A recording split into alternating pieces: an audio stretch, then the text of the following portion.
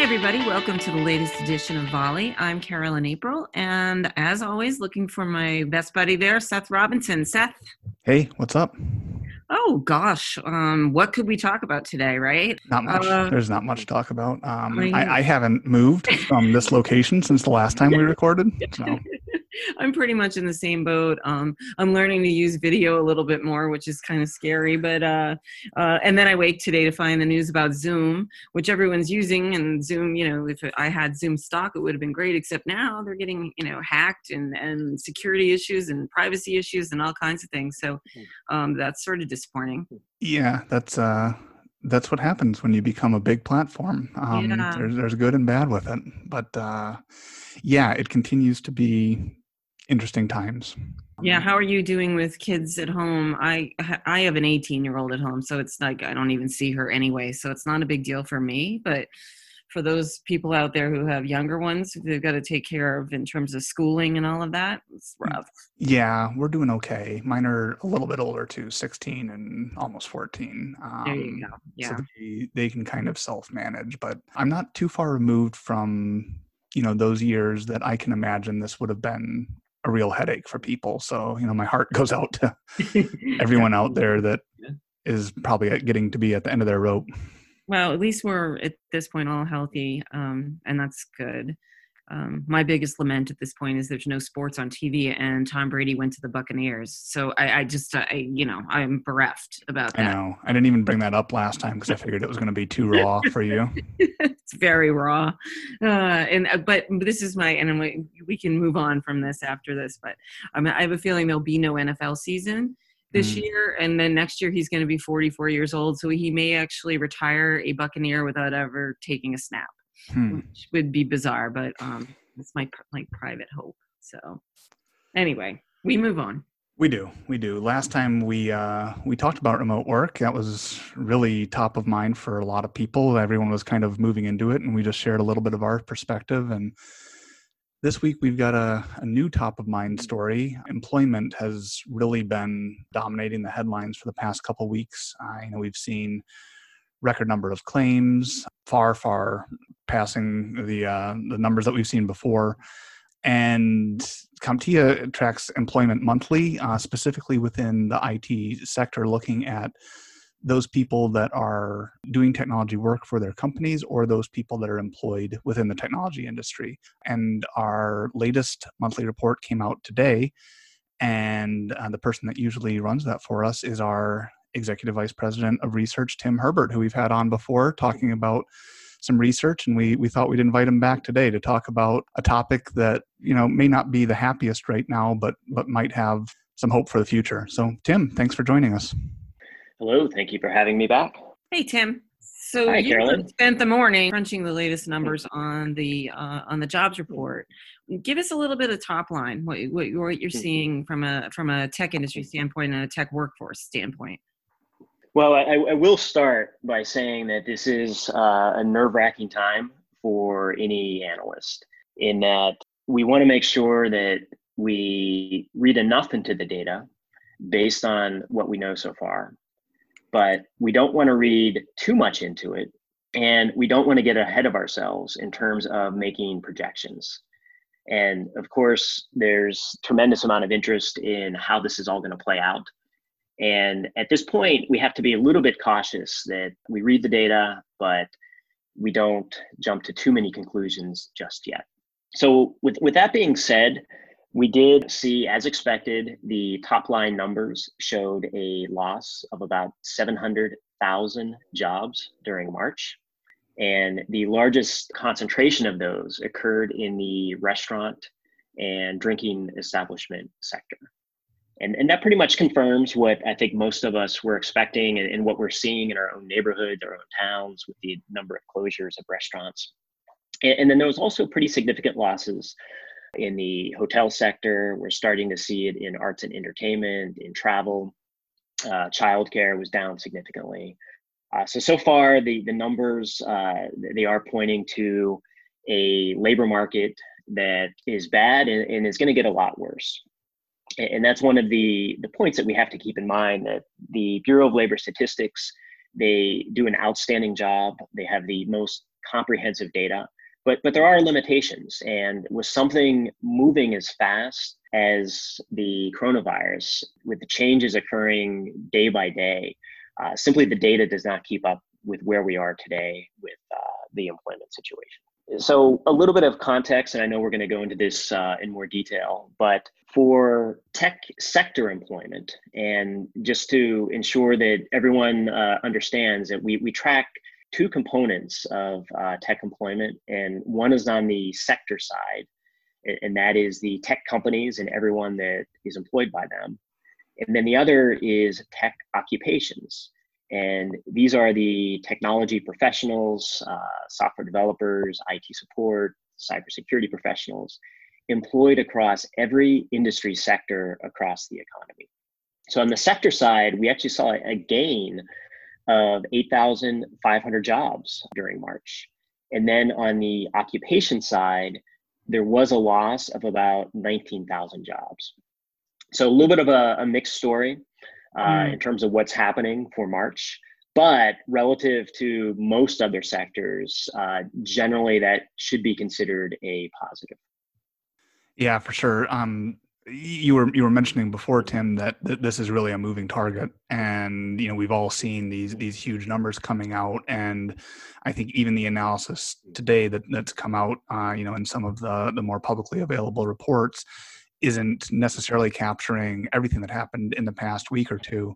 But you've been pointing out different sectors here, and that different sectors are getting hit in different ways. And not only is the tech sector kind of holding up okay, but the tech employment isn't getting impacted quite as much as some of the drastic numbers that we've seen because of the way that different sectors employ technology professionals, right? Correct. And to complement the BLS data, we rely on job posting data from Burning Glass Labor Insight.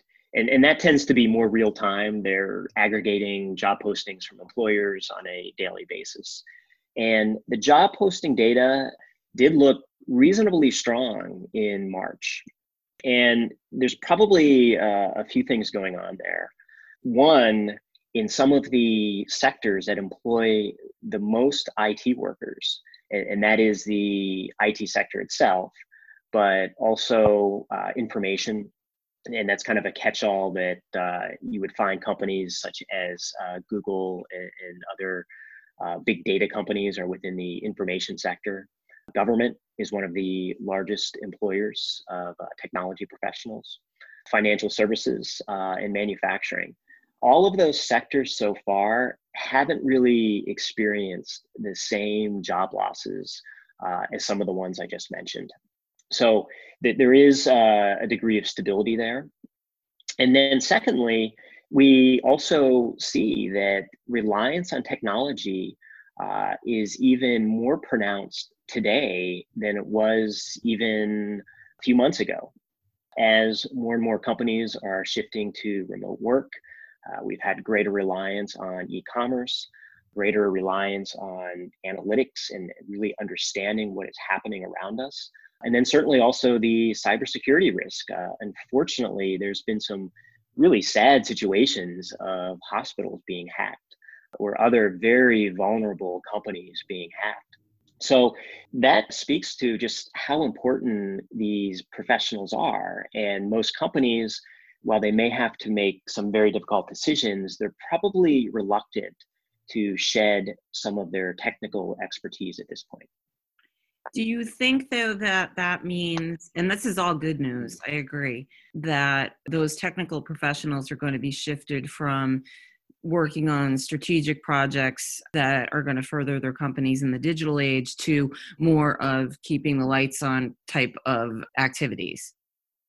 That's a really interesting question. And I probably will have to put this into the wait and see category as well. Yeah, you're probably and right. I know there's a lot of that going on, but in some organizations, the reality is that it's keep the lights on, do everything to either hold the line on cost, on overhead, and then keep cash flow steady. And then there may be other organizations, though, that they are looking past the crisis, and they recognize that, like everything, this will pass, and they have to stay on track with some of the transitions that they may have begun 12 months ago, 2 years ago. One of the things that I remember from the last recession that we had was that, and this is speaking from my IT channel experience, was that companies, solution providers, other even vendors who stayed abreast of what needed to be forward-looking as best as they could and continued to make some investments instead of completely shutting off any spending whatsoever, if they were able, were the ones that fared best on the back end after it all ended. The other thing that's interesting to me, for the discussion that you two were just having, and then Tim, what you mentioned earlier about different sectors, is we were going through periods of digital transformation already, and companies were beginning to think about how to do their businesses differently. And some companies may not have been forced into doing that. Some industries may not have yet really been forced into doing that. Maybe they didn't feel the threat of disruption or whatever. And now disruption has come, in the form of the virus here. And so they're almost, out of necessity going to have to be thinking about how do we rebuild, and what should we be investing in? I can imagine something like the hotel industry, which, its bottom line can't be selling digital goods, but if they haven't made those investments in technology, they may not have streamlined their processes in the same way that some other sectors that have typically made the investments. So I'm just really interested to watch and see, which wheels of the economy kind of continue to turn here, which ones pick up, like delivery and e-commerce and remote work, and which ones end up coming out of this looking completely different. And if they look completely different, it feels like it will be mostly because of technology. Yeah, I think that's a spot on observation that there are industry sectors that this once again reminds us. And unfortunately, we've had these wake up calls now over the past 20 years. And typically there's a short term urgency to make improvement, but then sometimes we fall back to the status quo. And I think in the healthcare sector, especially, the fact that we have such a fragmented data infrastructure and we simply don't know the level of supplies, or we simply don't know what the supply chain looks like for replenishing supplies, that should be a catalyst for finally addressing some of the very time intensive and some of the legacy of administrative processes in healthcare. But I would say I would apply that to a lot of industry sectors, not to pick on healthcare right now, but I think there's a lot of those sectors that they have made incremental progress, but they still have so many limitations to operating efficiently that now is the time to really think hard about what their future looks like over the next decade. I couldn't agree with you more on, related to legacy systems and fragmented information being shared and knowing where your supplies are. It sort of shocked me during this whole crisis at how disjointed everybody seems to be when it comes to things like ventilators. And I don't want to get too much into healthcare either, but it's like, whoa, what's going on? But I wonder, thinking that, what sort of permanent changes you think may emerge from this crisis with respect to our industry, or with respect to people just in general from a workforce perspective? I think, obviously remote work is one of them. I think that's going to be, for companies who weren't doing it before, they may find, wow, this worked well for us. But there's got to be other things that I think are going to be permanent changes to the way that we conduct business. Yeah, the one that has really been top of mind for a lot of staff at CompTIA and throughout the training and learning space, and we saw this transition occurring over the past couple of years, and it's mostly a reflection of the cost of college education today. I'm coughing right now. I'm coughing. Yeah. Sorry. but I think you could imagine the effect on young people today, where if it wasn't already impressed upon them to pursue a career path and to pursue a course of training and preparing themselves for the workforce that is as practical and is as surefire as can be controlled for.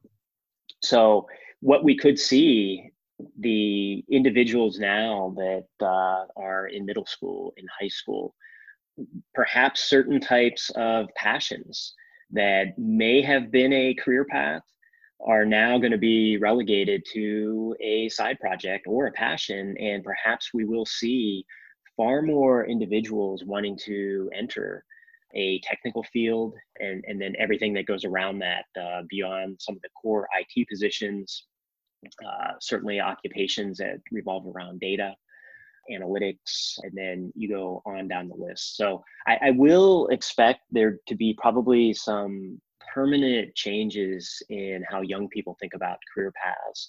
And then it's up to us within the industry to respond accordingly to ensure that they're prepared and ready to go when they enter the workforce. I think that ties into the last thing that I was thinking of asking you, Tim, that within technology occupations, which ones do you see in the new report that seem to be, still maybe gaining steam or maybe changing in importance? You mentioned a couple there, but I wondered if you would just kind of walk through that and talk about specific roles within technology that would be good for people to consider. We continue to see the trend of software development positions. That's the largest category, and thereby there are the most employer job postings. Some of the competition is also most intense, especially in some of the emerging areas, software development that may be tied to artificial intelligence or big data in some way. And then once you get beyond the software category, the second largest position in terms of employer job postings is IT support. And sometimes that is a position that is overlooked. And certainly the position is changing to keep up with the technology needs of businesses today. The position is much broader than simply help desk. So that makes sense that we continue to see fairly strong demand for IT support. Beyond that, there continues to be fairly strong demand for system engineers, architects. So oftentimes these are the professionals that are really thinking about cloud infrastructure and how that extends to all areas of the organization and increasingly outside of the organization. So this certainly ties into the Internet of Things trend.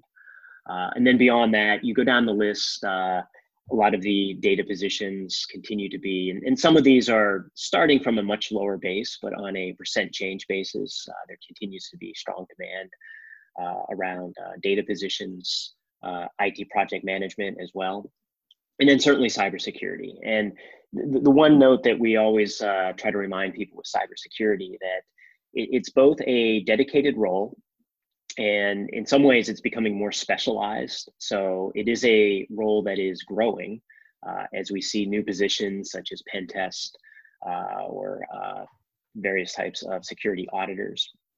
But mostly cybersecurity is a skill and a expectation of expertise that is baked into essentially every IT position today. Has to have some level of cybersecurity awareness and expertise. So there's a little bit of a nuance there in terms of there is tremendous demand for cybersecurity skills. It doesn't always show up in the dedicated roles. So. Yeah, it needs to be a table stakes thing for anybody who's dealing in technology. I totally agree with you.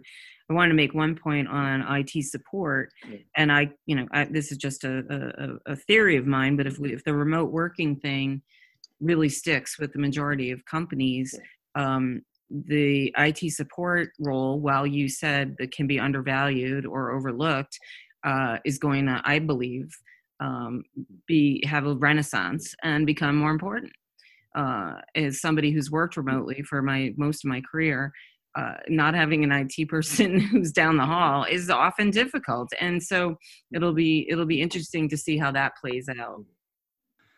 Yeah, and I think we should note that most of the roles that you mentioned, Tim, are ones that CompTIA has focused on Yes. In its portfolio of certifications and now training. And our heart certainly goes out to anyone who's been affected by job loss here, and for anyone that's looking for a pathway into technology. I'll include in the show notes the link to this report, link to some of the things that CompTIA is doing to try to help people build their skills for new digital businesses.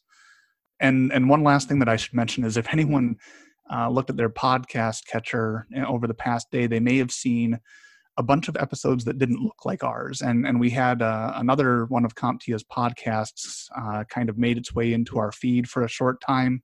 That was Technologist Talk. So if you saw that, that's what happened. It's been cleaned up, but you should absolutely check out their own feed because they have a lot of interesting conversations actually around this very topic of workforce. So I'll probably include a link to that in the show notes as well. Great. Thank you, Tim, so much for joining us. This is good information. Thank you for having me in these fairly somber times, and hopefully the next time we speak, it will be in better times. It'll be better. Hopefully. So. Yeah. So my last message is stay healthy. That's more important than any of this. So stay healthy, everybody. Yep, for sure. Take care.